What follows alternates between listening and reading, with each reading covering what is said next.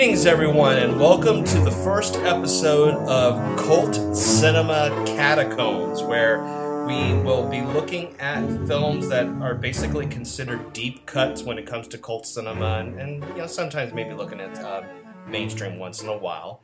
I am one of the two co-hosts of the show. My name is Roy Buckingham, and joining me is... Andrew Farmer. I'm excited to be here, Roy. This is going to be an adventure. Yes. Now, for those who don't know us outside of the other shows that we do, I am a part of the United States of Geekdom podcast, and I also formerly did a podcast called Sassy Cast and Cult Film Fanatics.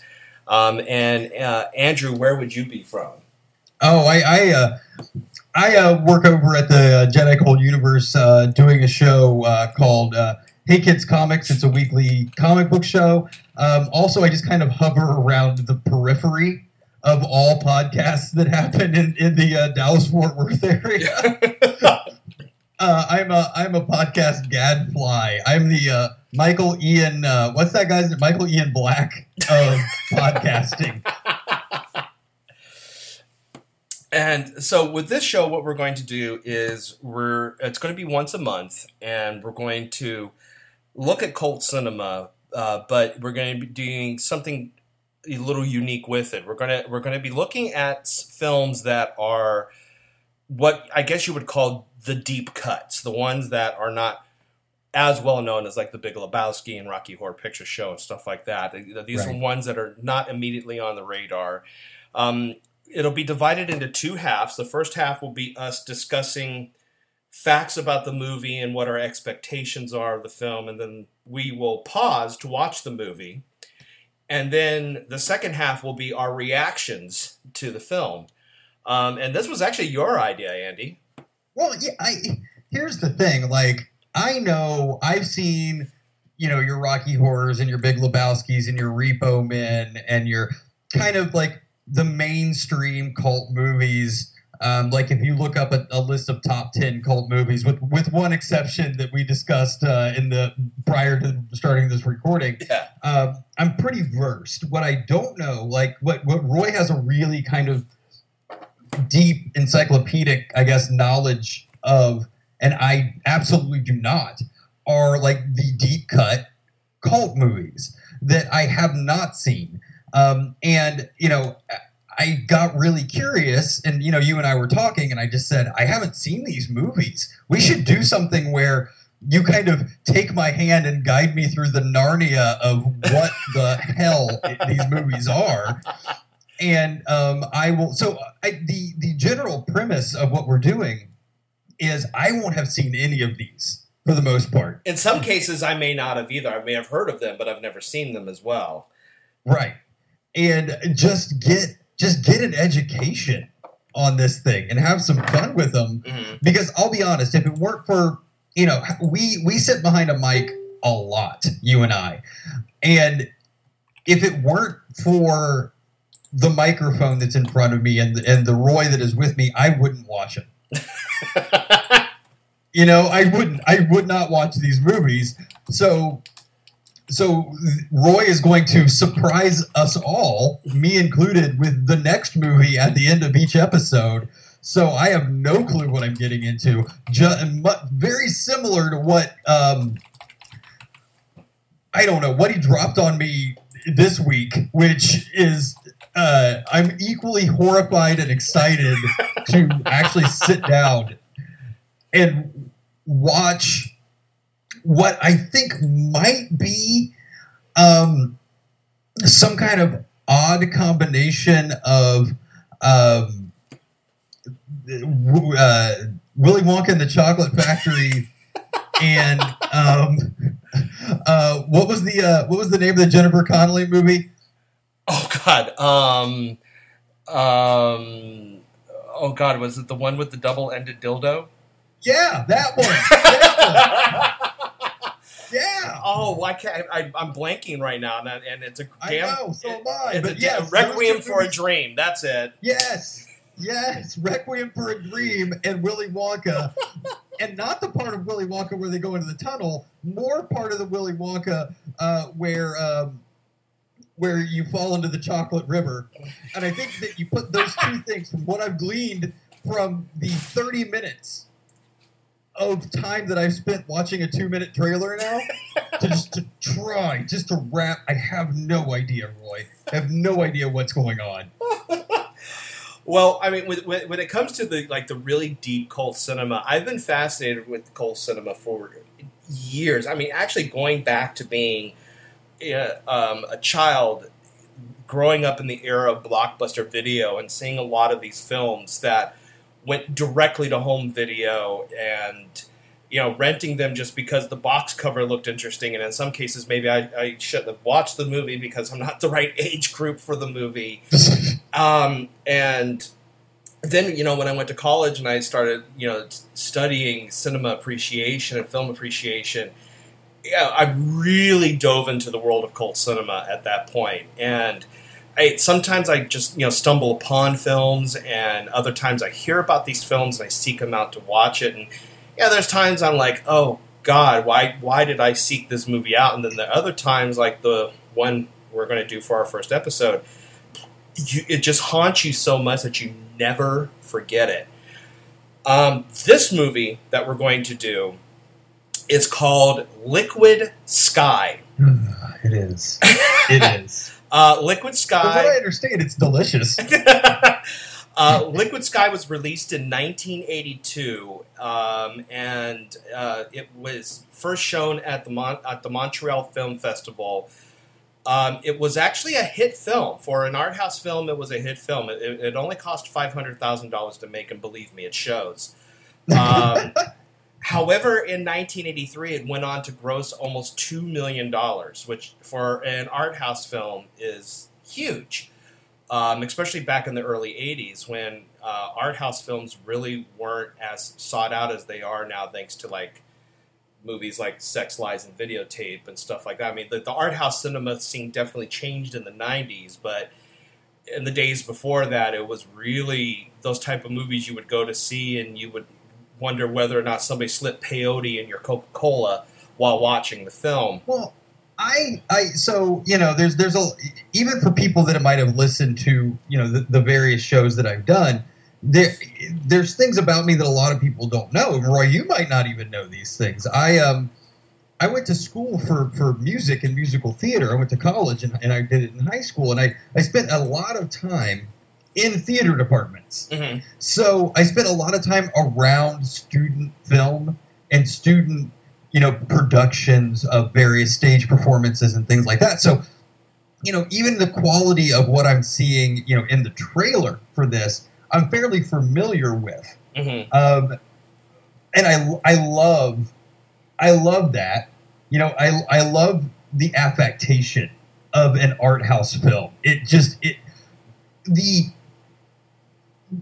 The pretensia around, I call it what was the phrase that I used to use? Forced distance in line recitation. Uh-huh. Do you know what I mean? Yes. The looking just out, and you do that as a way to just there's I'll get into it later. But anyway, I love this, and I'm watching the trailer, and I'm like, oh, I could know these people. I could really know these people.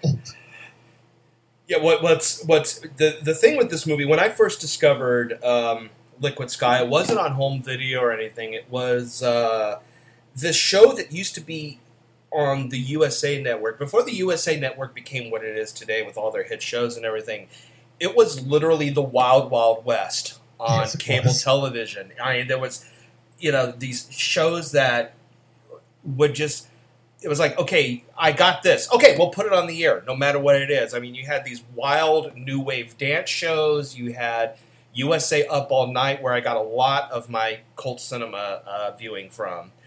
Oh. And, there was also, it was one of the first networks on cable that would show WWF wrestling. And there was one show that I used to watch all the time called Night Flight on there, which was a combination of like these avant-garde animation shorts, wackadoodle movies. As a matter of fact, the movie Forbidden Zone, which is probably one we'll do later on down the road on this show, that was one that was shown on there a lot, as well as Rock and Roll High School. Music videos from the new wave scene and from the punk scene and avant-garde stuff. That's where I discovered Art of Noise. Actually, I mean, you're talking about a deep cut from the '80s there. I mean, and they had great interviews and everything. And Liquid Sky was one of those movies that was shown on Night Flight. And I just remembered being a kid, watching this at late night on a Saturday night. I was mesmerized by this movie. I didn't understand what the hell was going on, but I was mesmerized. And the film has been long lost, but at the same time, underground, it was remembered. And this film is actually kind of responsible for a trend called Electroclash, which was this scene that came out during the early 2000s, where the 80s aesthetic of what you would think of when it comes to typical 80s. I call it Xanadu 80s, where with like the neon looks and the paint on the face and the bright colors and the black light and the Tron stuff, basically, and the sound for the music. What Liquid Sky was rediscovered and kind of inspired that scene for the club scenes. So much so to the point where recently Vinegar Syndrome decided to reissue the movie on Blu-ray in a 4K restoration. And I've got to say, the 4K restoration of this movie, it pops. I mean, the movie looks fresh and unique, and it actually looks like the film could have been made today now. That's fantastic. Oh, by the way, did you know that Night Flight was re-released on IFC? Yes, and I'm so happy about that. Yes. I'm so glad it's back. I remember seeing that, yeah. But, Liquid Sky is a close to 2-hour journey. It is. It's a journey. I have a feeling. Again, I haven't seen it, right? I have a feeling it's a journey the way the movie The Revenant is a journey. It is a journey into the early days of the post-punk new wave scene of early 80s New York. And it is unapologetic in it.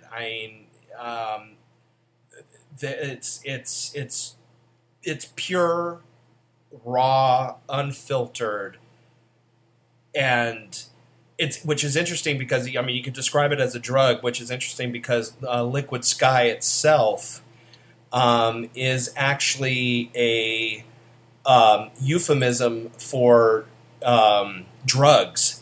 Back in the early 80s. If I remember right, I think Liquid Sky was a euphemism that was used for heroin back then. If you watch the trailer, which, again, is all I've done up to this point, you definitely get this general idea from the entire trailer, from the beginning to the end, that either the movie or you are on heroin, and you can't tell which.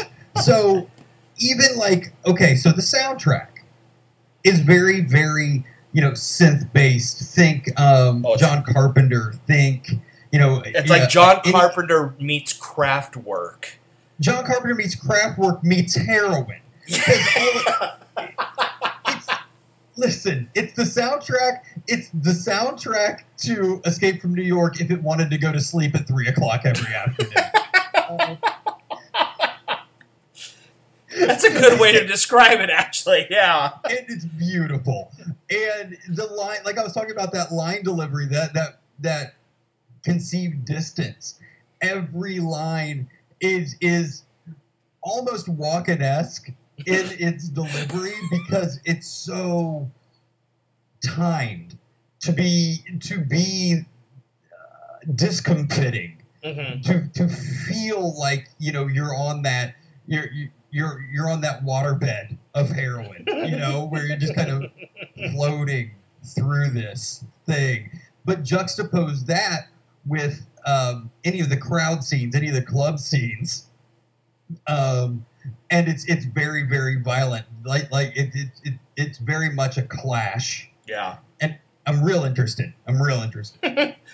Well, the director of this movie, his name is Slava Zuckerman. Last name spelled with a silent T. And I'm sorry, but it can't be.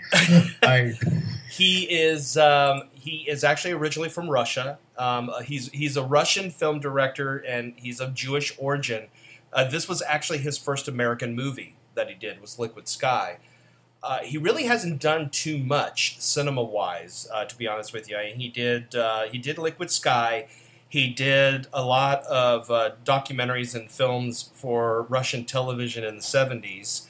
And he really is more of a documentarian. I mean, the only other real thing that he's known for is for a documentary called Stalin's Wife.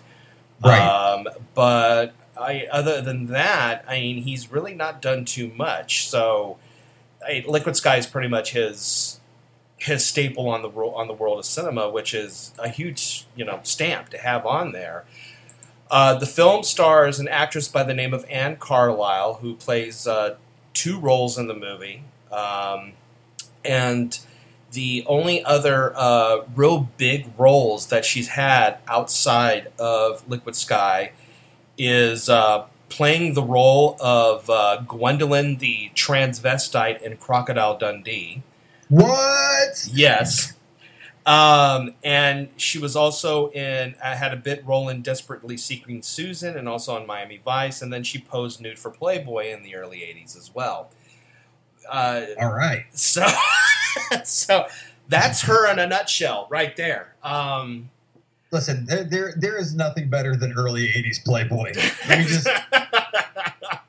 Let me just tell you right now. So, it's really interesting watching the visuals of this movie, because you refer to it as, the Xanadu 80s, right? Definitely with the bright neon and the outrageous colors and costumes and hair, and the over the top face painting makeup that was huge during that time period in the early 80s in New York and everything. Right. It's very like these are the people who wanted to get into Studio 54 but couldn't, because for what reason whatsoever, so they decided to go do their own thing. Right. Well, there's also a dissonance to it, and and not to get too heavy, but when we're talking about the crossing out of the 70s and into the 80s, we're talking about crossing out of the disco era. We're talking about crossing out of this kind of liberated time into the 80s. And the 80s were very buttoned up. The 80s were very, when it comes to sexuality, when it comes, mainstream, everything got buttoned down in the 80s. So you have this strange dissonance, and this is Electroclash, you have this strange dissonance between what is evolving out of disco, and you get this almost destruction of disco in this scene, and you saw the same thing crossing out of the 80s into the 90s, and out of the 90s into the 2000s, and this sort of retro engineering of the Electroclash, like you were saying, coming out of the 90s and into the 2000s. Because I can tell you, as a club kid in the late 90s coming into the 2000s, that that new wave, that Electroclash, that face painting. Listen, I was a victim of myself when it came to face painting. I was a victim of myself when it came to asymmetrical shirts and puffy jackets and different things. All right, I committed those crimes. I'm just putting it out, but there are pictures somewhere that I'm not going to find for this podcast, so suck it. But it's really interesting, and I from the imagery I've seen, that has to be part of the story they're telling, right? Yeah. I mean, yeah, it definitely is, and I mean, it's interesting that you talk about dissonance and everything because that's very heavy in this movie also, especially in the lead character in the movie when it comes to Margaret, who I can't wait. I can't wait for your reaction to her big monologue in this movie. The thing is that it apparently had a huge audience back in the 80s because the movie actually spent 28 weeks on Variety's top grossing films box office chart in 1983. What? Yes. So for an independent movie that was shown in art house cinemas, it was in the art house cinemas for a long time. Back in 1983, though, I mean, I wasn't caring about art house cinema. I was caring about Return of the Jedi. That's where my focus was in 1983. I was thinking of films like that or Twilight Zone the movie and stuff like that. I wasn't caring about Liquid Sky. I didn't even know what it was. Well, I mean, that's the period of time that you were saying, like, there's a nostalgia and a throwback to going to the video store, like you said, and just grabbing boxes off the shelves based on the imagery and just renting them. I was a big sci-fi horror guy. So, at that point, I was renting the things that I could not find on cable. So, and it's probably going to be movies we'll talk about on this show, too. You never know. Well, like, I don't know, did you ever bear witness to the Hague level war crime that was Robot Jocks? Yes. I think when it comes to cult cinema, that's a rite of passage for cult cinema's Robot Jocks. Yeah, I would go rent, and from the early days of USG, since we were talking about United States of Geekdom. That, speaking of rites of passage, I continued with that, and I continue to this day. But I continued with that up to the point where all of a sudden there's companies that are embracing the cult movie, like Asylum Pictures, like Gravitas, like these production houses that are putting this stuff out there now. Even I will go as far as to say A24. A24 is putting some really quality art house and grindhouse out there for you to watch. That's just really cool ass movies. And even video companies like Arrow and Vinegar Syndrome and even in some cases Shout Factory are digging stuff out of the vaults that are forgotten films. And there's some cases I see some of the titles that are coming out and I'm like, oh my God, I haven't thought about that movie in years. And, here it comes. And there's a new one that just recently came out called MVD Video that actually had the audacity to release a 4K restoration of Return of the Swamp Thing on DVD and Blu-ray. Hey. And I'm just like, oh God, just Roy, you're treading on dangerous ground. The Heather, or as I call it, the Heather Locklear experience, because that's exactly what it is. Listen, they need IMAX, and B, they need 4K to put that entire head of hair on a screen. But it's amazing how that there's that all of this stuff is coming back to the light, and Liquid Sky is one of those films where you wouldn't think that this would be something that would ever, in a million years, get released on Blu-ray, and even for that matter, get a 4K restoration. But here it is. It's now available on home video, and like I said, I've seen it. I'm dying to hear Andy's reaction to this thing, and we also invite you to watch it as well. It's currently available to watch in its entirety on YouTube. And like I said, it's close to 2 hours long. So if you see that it's like that long, yes, it's that long. So it's yes. It's definitely a trip. So we're going to pause right here, and when we come back, we will have our more specifically, Mr. Farmer's reactions to the drug-laced cinematic experience that is Liquid Sky. So as we leave, here's what I know, okay? Mm-hmm. I know that she's a killer. She's from Connecticut. And she wants to marry a lawyer and have barbecues. And then when I invite Roy over to my house, I'm going to say, delicious, delicious. This is so boring. All right, go watch the movie.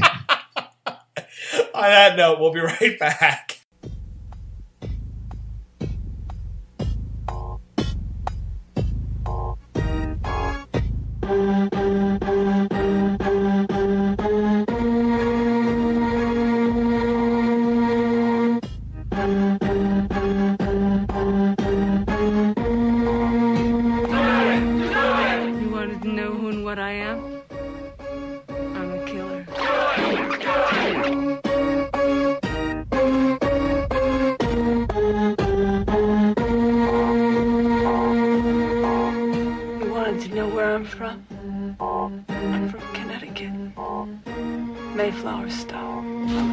My prince would come, and he would be a lawyer, and I would have his children, and on the weekends we would barbecue,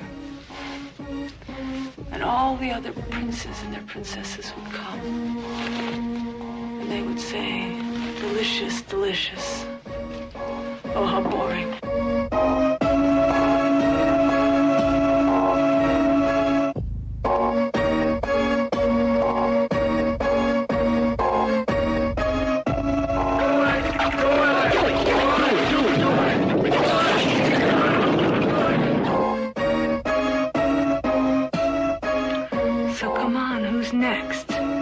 Wants to teach me. Are you afraid? You're right. Because they're all dead. All my teachers. Liquid Sky. And we're back. Yeah, we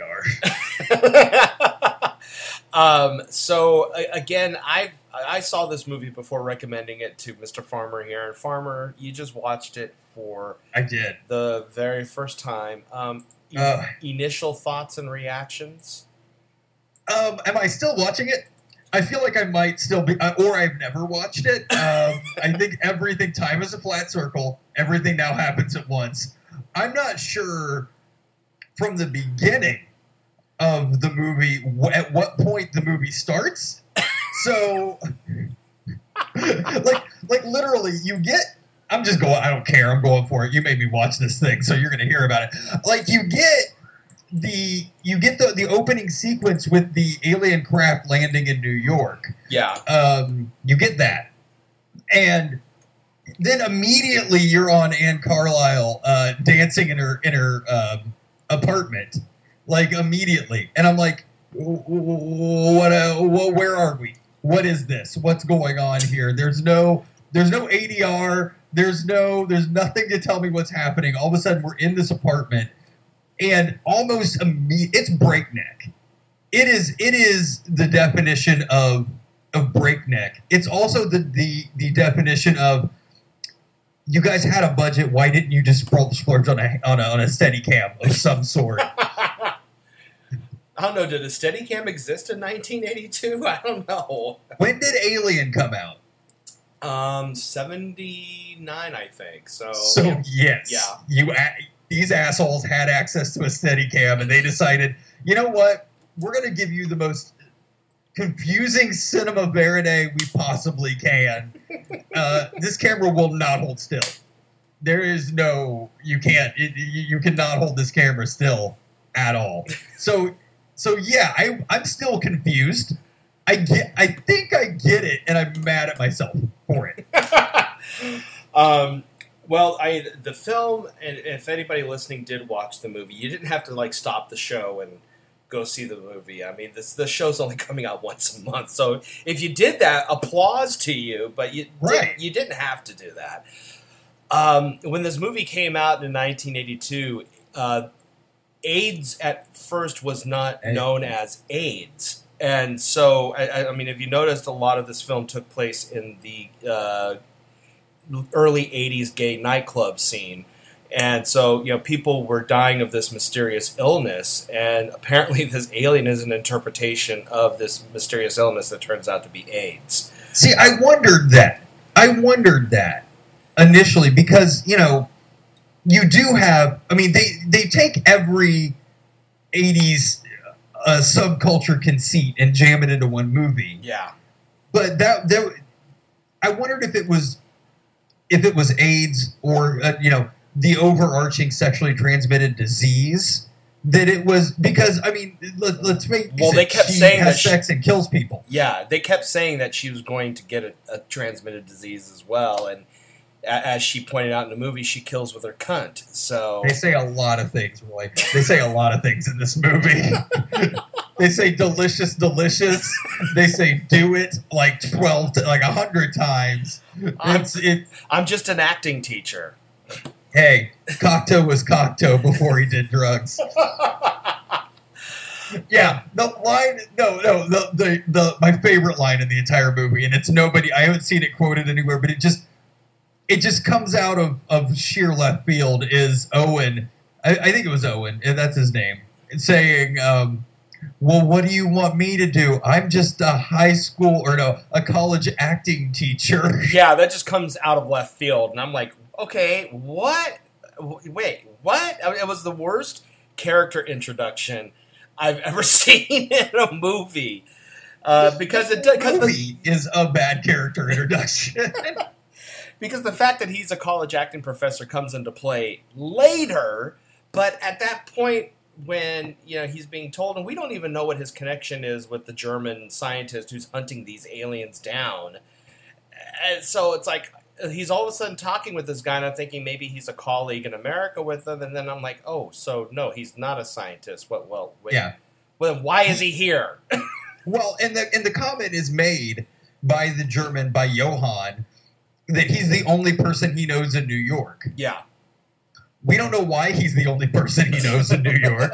He's just the only person he knows in New York. Number two, Johann has the most compelling evidence I've ever seen that extraterrestrial life exists, and he can't get an audience with anybody but a college acting teacher? Yeah, he's even got photos of the alien itself, which honestly looked like an X-ray of a retina. And yeah, he can't get anybody to listen to him. Yeah. But we digress. So we've got the nightclub scene. So our lead character in the movie is she's from Connecticut, and she makes that very clear. She makes it very clear that she's from Connecticut, and she moved to New York City to become a fashion model and to become whatever it is that she became. She's caught up in the old post-punk new wave scene that started emerging at that time. She's bisexual. She puts on a lot of face makeup and hops around with her unshaved armpits to the music and modeling. I didn't notice that. I was too busy noticing. It might take a second watch to realize that. Well, she had unshorn armpits. If you don't, I was focused on other things. I don't know if the version of this film that's on YouTube available for free can show it, but on a 4K restoration, you can clearly tell that she not only has underarm hair, but it's bleached blonde. Good Lord, nice. Way to own it. So she has a lover who's also a drug dealer, Adrian. And she also performs interesting beat poetry about her rhythm box. Her rhythm box is broken.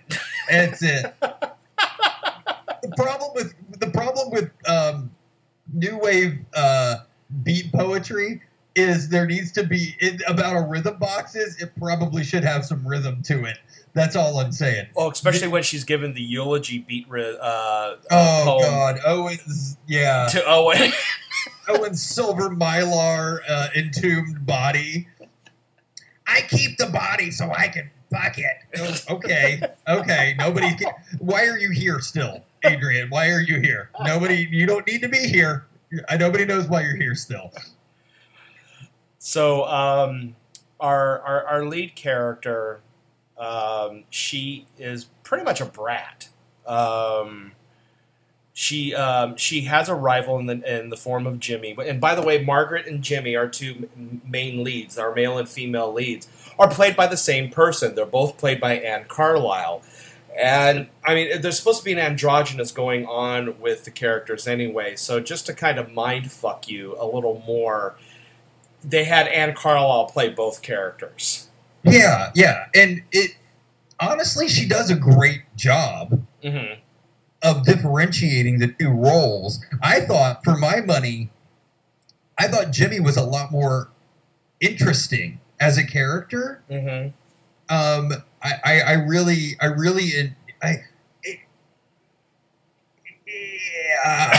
It's hard to like really wrap my head around why, but I think that I spent a lot of time trying to figure Jimmy out. Like, because on the surface, he's a drug-addled fashion model. But, you know, I knew that there was more there. I don't know if they ever got there with him, but I know there was more there. Yeah, because all we know is that he comes from money, because his mom is a successful television producer. So that was the weirdest scene, by the way. The dinner scene with those two was... this movie is supposed to be off-putting. Yeah. Like, it's made to be off-putting, but that scene was legitimately off-putting. Very off-putting. But, yeah, that's all we really know about Jimmy, is that he comes from money, and he really wants to get high desperately, and he thinks himself the prettiest gay boy in all of New York. But he's not gay all the time. No, he's not gay all the time. Yeah, he's not gay all the time. And Margaret's just a spoiled brat from Connecticut who... kills with her cunt. Literally. Right. Literally, because she starts having sex with people, and, well, to go back, this alien that the German scientist has information on. Yeah. Good luck.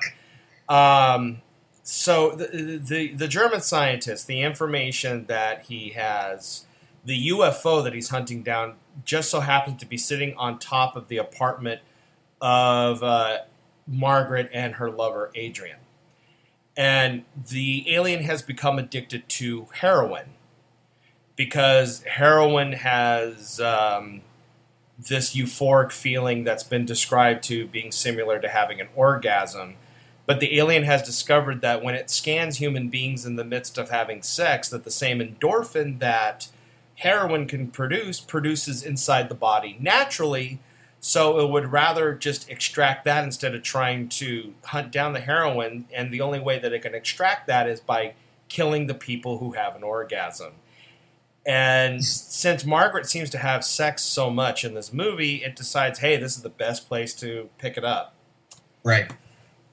I guess that's the most sense I can make of what happened, because the movie is purposely meant to feel like that you're on heroin while watching it. It really does. I do have some issues. I don't know, Roy, and I don't want to give up too much of my past here, but I don't know how much time you've spent around people that are super balls out on heroin. Not much. But I spent a little bit of time around being a club kid in the 90s. I spent a little bit of time around that kind of opiate, and it doesn't matter how blitzed you are on heroin. If you are at a fashion shoot, which we will get into the fashion shoot, and there's a dead body on the back porch, and two different people just disappear, your reaction is not the reaction of those people. No. Even blitzed out on heroin, just like we're gonna go. Like, no, that's not you. You're going to lose your friggin' mind. Yeah, that's what's gonna happen. Yeah, you're not gonna have dull surprise, basically. This whole movie was dull surprise. I loved it. It was great, but good lord. Well, I have a question about the murder, the first one. Oh, the one where the crystal's protruding out of the back of the head? Yes. So what we see in later sextricide that she commits, right, is she doesn't, like in this first one, which, by the way, trigger warning. This movie is rape heavy. Oh, yes, it is. It's very rape heavy. Very rape heavy. Like, and not like in an 80s way where you would, where it would be sugar coated or, you would get an idea. No, this movie is rape heavy, like for real. Yeah, like 1970. Even though it was made in 1982, it still had that 1970s rough like aesthetic I spit on your grave, kind of rape heavy. Not as long as I spit on your grave, but still. Maybe when you tie them all together. But this guy wakes up with this crystal in his head. I got so many questions about this. So watching it, this is the first death. Yeah. So I'm watching it, and she blacks out, right? Mm-hmm. She wakes up, guy's dead with a crystal in his head. Mm-hmm. Where did the crystal come from? Yeah, they never explain why a crystal appears on the back of their head. That's never explained. I mean, we know that she asks what she thinks is a Native American living on the Empire State Building across the street shooting arrows into their heads to do something with their bodies. And so instead, whenever she has sex with them, it makes them turn into aluminum foil and crumble up until they disappear. As much as that makes sense as it is to describe it. But yeah, they don't explain where the crystals come from. So I have no idea what that crystal means.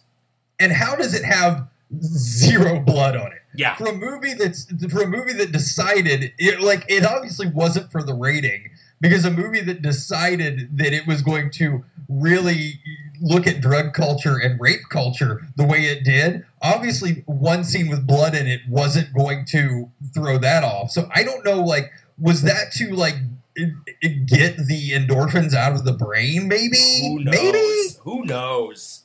I mean, I'm still trying to figure out, how this woman who is the television producer who's seducing the German scientist across the street who's trying to research the alien orders all these goddamn shrimp dishes for Chinese food. Shrimp dishes. Just shrimp dish after shrimp dish after shrimp dish. And then suddenly she goes, "You're German? Well, I'm Jewish." And I'm like, why are you ordering all these damn shrimp dishes? Also, you meet a guy in the hallway to your apartment and be like, this guy's getting boned tonight. This guy right here, Horshack hair, is getting boned tonight. That's what's happening. Lord knows he was the sex. I mean, he had all the sex appeal of Abe Vigoda in this movie. He absolutely did. Which made me ask, how low are your standards as a television producer if you're trying to seduce this guy who looks like the love child of Abe Vigoda and Don Knotts to have sex with you? I just met you in my hallway and I research alien life. I need to look out the window of your apartment. Yeah, come on up. We'll order some Chinese and bone it out. What do you think? Oh, wow, okay. And before we get to the fashion shoot, which is the big climax of the movie, so to speak, let's quickly go back to the fashion show that happens in the beginning of the film inside the nightclub, where we have a precursor to Lady Gaga appearing. Right, like I said, I think Mr. Bean makes an appearance. Yes, the Mr. Bean model. Yeah, Rowan Atkinson. And her dancing, where she's just hanging her head low like some sort of pissed off cockatoo, and starts hopping up and down all over the place. So that leads me to a disconcertion that I had with this movie that was either on purpose or just a product of it being this movie, and that is that. So we're at the club. Then we had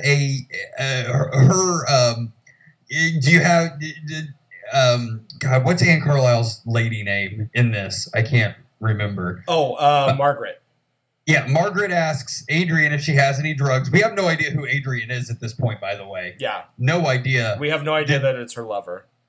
right, or her roommate, or they live together, or anything, asks her for drugs. She says no, she's got to perform. And then the next scene is her performing. And then it's like a smash cut to 3 other things, and then the fashion show. But there's no setup for the fashion show. There just is a fashion show. There's a fashion show because it's like you cut to the performance, the rhythm box performance, to Margaret being forced to entertain Adrian in their apartment while Adrian's trying to get Margaret to give her the drugs. And then you've got this third story going around with one of, not Adrian, not entertaining Adrian. I'm sorry, I mean Jimmy. And Jimmy's desperately searching for drugs inside their apartment, and Margaret's trying to distract him with her quote-unquote dance. And one of Adrian's clients, we see him and his wife bickering because she's trying to have a normal upscale New York life, and he's a heroin addict. It's just a subplot that went nowhere. Cocteau was Cocteau before he did drugs. God damn it. That's going to stay with me forever. That'll never leave. So I have I asked you this question. I think the most, of all the things in this movie, of all the disjointed, of all the deadpan line delivery, which we know is on purpose because it's supposed to perpetrate the idea that you feel like you're on drugs while you're, all that's there. Mm-hmm. The biggest problem I have with this movie is how far is the club away from the apartment? I need to know this. Because, they get there back and forth so quick. And it has to be 7 times, 6 times. Yeah, and she made it obvious that she takes a cab to the club. When at the end, after the photo shoot, she's like, let's go to the club, let's dance. And she takes the taxi to the club. Yet earlier when she mentions it's not far, it makes it seem like it's like next door or something. There's no travel time. It's like a video game with fast travel. They're in the club, and then they're in the apartment, and then they're in the club, and then they're back in the apartment. Like, it's just happening so quickly and so, haphazardly, so slapdash, and it's hard to keep track of what's going on. Well, and that's just the film, period. I mean, the film fascinates me, but if you're going in expecting it to really make sense and be linear, forget it. It is not linear. It is not linear at all. It's very loosey-goosey, and it's supposed to be that way anyway. Yeah, right. So it's art. Yeah, so if it was meant to make you feel like what it feels like to be on liquid sky itself, which is heroin, then it succeeded perfectly. Because it does feel like, to be honest, like watching the movie, it does feel like you black out for periods of time. If you're intently watching this movie, it feels like you black out and come to in the middle of a scene that started. Mm-hmm. Like that's just been running for 10 minutes, and you were out, and you just woke up to this scene that's in the middle of the scene. Especially how the fashion suit starts, because they allude to it earlier in the movie. But then all of a sudden, we're watching the seduction attempt between the Jewish woman eating shrimp and the German scientist, and they're having their discussions, and it's like she's the worst flirter in the entire universe, and he's just tone deaf to all her flirtations, and then all of a sudden you're smacked in the head with this sudden photo shoot that happens out of nowhere. I mean, I will admit the photos are actually very artistically done. I applaud the photographer of the movie, but it just really beats you across the head when it comes into play. My favorite thing is the fashion editor of Midnight Magazine coming in to observe this photo shoot. That's my favorite part almost of the entire movie. Because it's all of us, right? It's everybody watching. That is the everyman. That is the Greek chorus where she's just trying to keep it together. And she's like, I don't know what the hell is happening right now with any of you people. I don't know any of you. Yeah, this has gone far enough now. I think I'm going to go. And then we have the blowjob. Oh man, we're moving on to that. Okay, all right, yeah. Well, is the blowjob before Adrian? The blowjob is before Adrian, yes. So Margaret gives Jimmy a blowjob. So basically, Anne Carlisle gives herself a blowjob, which is fucked up. Yes, she's taunted into it. Yes, out of this rivalry about I don't know how who's prettier. Yeah, I mean, yeah, how that turns from the director of the fashion shoot. Pitting them against each other, how that turns into a blowjob situation, but it does. And so so at this point, Margaret knows that she can kill people, so she sees this as an opportunity to get rid of her rival Jimmy, and sure enough, she does, and everyone responds with a no. like they. Best way to describe their reaction is imagine them thinking that they're drinking like a Nespresso made coffee from an espresso machine and then told it's Taster's Choice. Yeah, right. It's the best way to describe their reaction. Well, just imagine like somebody because the thing is, they travel in the same circles. They know all the same people. They're friends with the same people. And you just watched one of your friends polite another of your friends on a dare, essentially. And while shouting, do it, do it, do it, do it. And then that friend disappears from in front of your face. Just is gone. And they're just like, well, let's go check out on the roof. Let's see if he's on the roof. And, oh, God, the roof. And... they're like, no, he's not there. And then Adrian refuses to believe that Margaret killed Jimmy.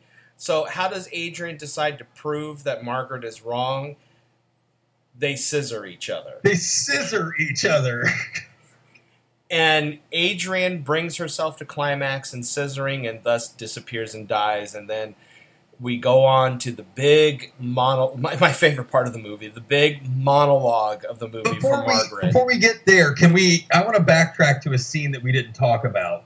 Okay. And that was the scene where we figure out that on top of being a college art teacher, Owen is also, I guess, I don't even know how to explain it, but the lover of yes, oh Margaret. My God, yes, the secret lover of Margaret, yes, which is how she passed all of his classes in college. So we have met this guy so far, but all we have done is met him in this kind of weird ADR side story where they're going to explain maybe at least what the alien piece of this is. Yeah. Right? There's you put a slideshow together. And the next time we see this guy, which we don't know if we're ever going to see him again. He could just be gone. Yeah. Like, that's it. Okay, it's display now. We know there's aliens. These two are gone. We'll never see him again. We have a scene on the Epitomus roof. Where he's smoking pot. Yeah, he's smoking that reefer, smoking that devil's lettuce, up there with Margaret, and he's basically kind of daddy chastising her for her lifestyle. That everything's a costume. That everything you do is a costume. Yeah, basically acting like a father figure for her. So at first, I was beginning to think that maybe that was her father, or at least some sort of reasoned voice. If this is a hero's journey, this is her meeting with the Oracle, and maybe she can get this turned around. In my mind, I'm like, oh, okay, this is the voice of reason. I was wrong. I was real wrong.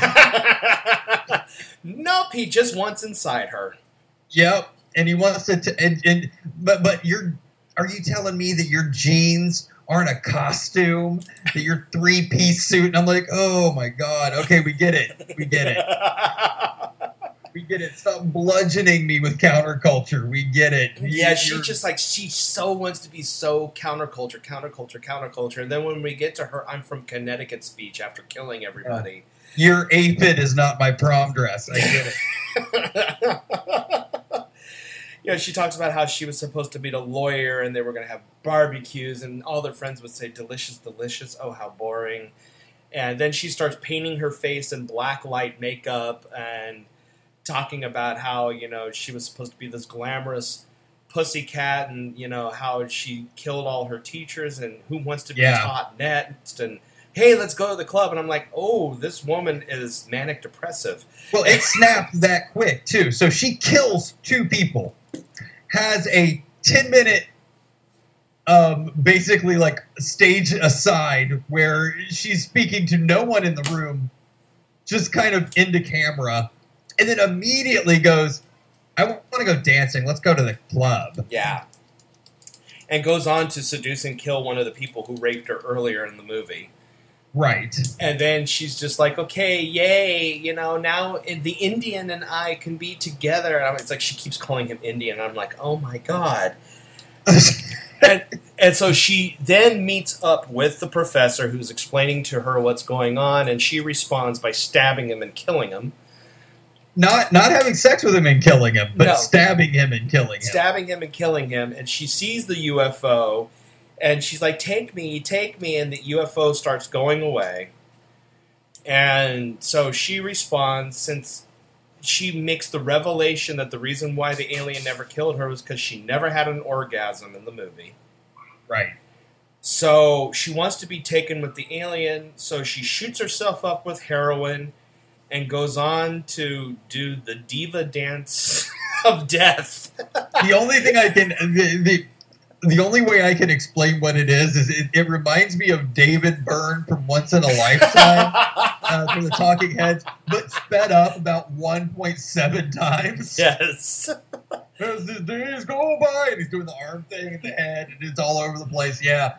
And in the meantime, I'm guessing that a television producer can just flat out see this. Yes. Because it's been pointed out, you can see an alien on the roof. It's right there. Like... And she's like, "Are you sure that's an alien? It could be a sauce, like a platter, or Oh, German professors are as tall as skyscrapers, and aliens are as little as shrimp. God damn! Shut up. She's obsessed with shrimp. She really is. She loves the shrimp. She loves the shrimp.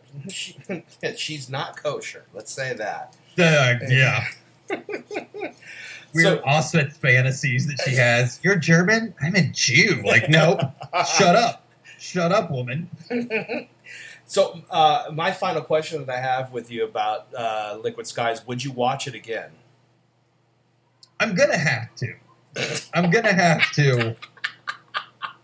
Just to... So I watched it. And I couldn't stop thinking about it. Mainly about the distance between the club and her apartment. Of all the things, that was what was stuck in my head. So, and I decided that I needed to cleanse myself before doing this. Yes. How did you cleanse yourself of this movie? I shit you not. This is true. My drive home from work is about an hour long. I'm not kidding. This is what I did. I was like, I need something to erase this so I can come in with a clean palette to record this. Yeah. I went on Spotify and put Banga Bus We Like to Party on repeat for an hour. And I felt... So basically, for an hour, you made yourself think that you're going to Six Flags. And I'm not kidding. It was an hour of it. I just had it on repeat. Wheels of Steel are rolling. And I felt bad for anybody that pulled up next to me that could hear Vagabus coming out of my car and then look at me and just see me staring dead into the middle distance while I thought about Liquid Sky and just tried to let Vagabus wash it all away. I need a cleansing ritual for these. I need something to clear myself, because if not, I have so many questions still. So yes, I'm going to have to rewatch it. And I suggest everybody watch it once, especially if you're a fan of art house cinema. Mm-hmm. If if you're just a kind of a fan, like we have a mutual friend by the name of Hunter, and Hunter is a cinephile, and I had mentioned to him that I was watching this. He's like, "Oh Lord." But it's definitely an art film. Don't think it's an independent art film. So don't go in expecting to be handed everything. Oh yeah. You're going to have to watch it a few times to wrap your head around. And then honestly, it's worth it. It's worth it for the delivery of the lines. It's worth it for the camera work. It really does. Like I said, it really puts you in the mindset of being high. If you feel like you black out and you wake up in the middle of scenes. You feel like you're there. It is engrossing in a weird way. So yeah, I would. All right. Well, that was the experience. And also kiss my ass, Roy, for making this the first one we see. Well, the next film is actually going to go in a completely different opposite direction than Liquid Sky. We are actually delving into horror for our next film. But before we do that, anybody listening, we have our Facebook page, and you can follow us on the Facebook page there. You can also email us at cultcinemacatacombs@outlook.com. Again, that's cultcinemacatacombs@outlook.com. You've been busy. Yes, I've been getting this all set up. If you have any questions, you can ask your questions through the email, and we may read your responses, and we may read them and respond to them on the next episode. Again, like I said, we're only doing this one once a month, so you don't feel like you have to rush for the next episode, especially with Liquid Sky, because it's going to take a while to process. Yeah. Our next film, we're going to the year 1987, and like I said, we are delving into the world of horror. This film has been considered not only one of the earliest examples of H.P. Lovecraft horror in cinema, but it's become a forgotten movie over the years, and that's a shame because it's, to me at least, I remember this film just, when I was a kid and I saw it, it scared the living shit out of me, and I just recently rediscovered it, and it's still very effective. It's the 1987 horror film called The Kindred. I have never seen it. Yeah, it stars Rod Steiger, Amanda Pays, Kim Hunter, and David Allen Brooks. I'm not even going to describe the plot or anything until the next episode. I'll send you the trailer for this one as well, Andrew, so that way you can get yourself prepared for this. But this one's a doozy.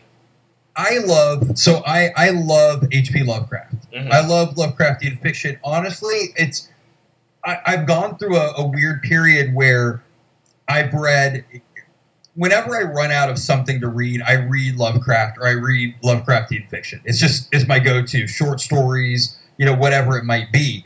And I've known of the existence of The Kindred, but, I've kind of focused really heavily on movies like In the Mouth of Madness, mm-hmm.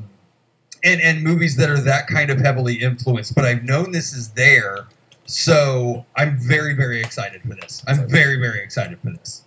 This will be our next film, and I will this film is available also if someone had the good sense of uploading a VHS copy onto YouTube. So it is available. I do suggest that be the only way you watch these films on a VHS quality.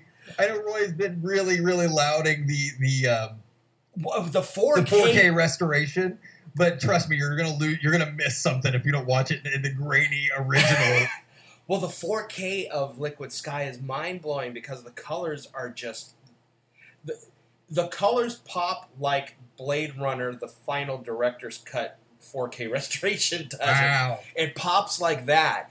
And it's just, for a movie like Liquid Sky, it's amazing that they went through the painstaking restoration job that they did for the film because it has the color palette of the original Suspiria movie. But that's why you would do it, right? Yeah.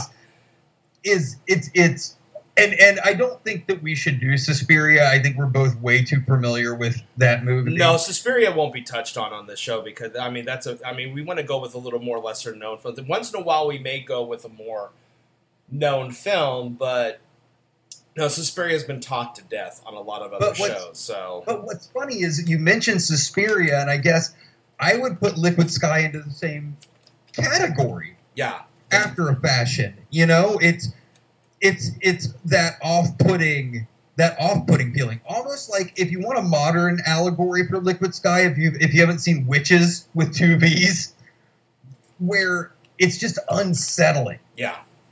Yeah, and it's great for that. Like, I was totally engrossed. I watched it all straight through. Like, there were points of me that were like, you should take a break because your brain's going to die. But I was like, nope, I'm in. I'm watching this thing. So I could talk about it more, but we probably shouldn't. Yeah.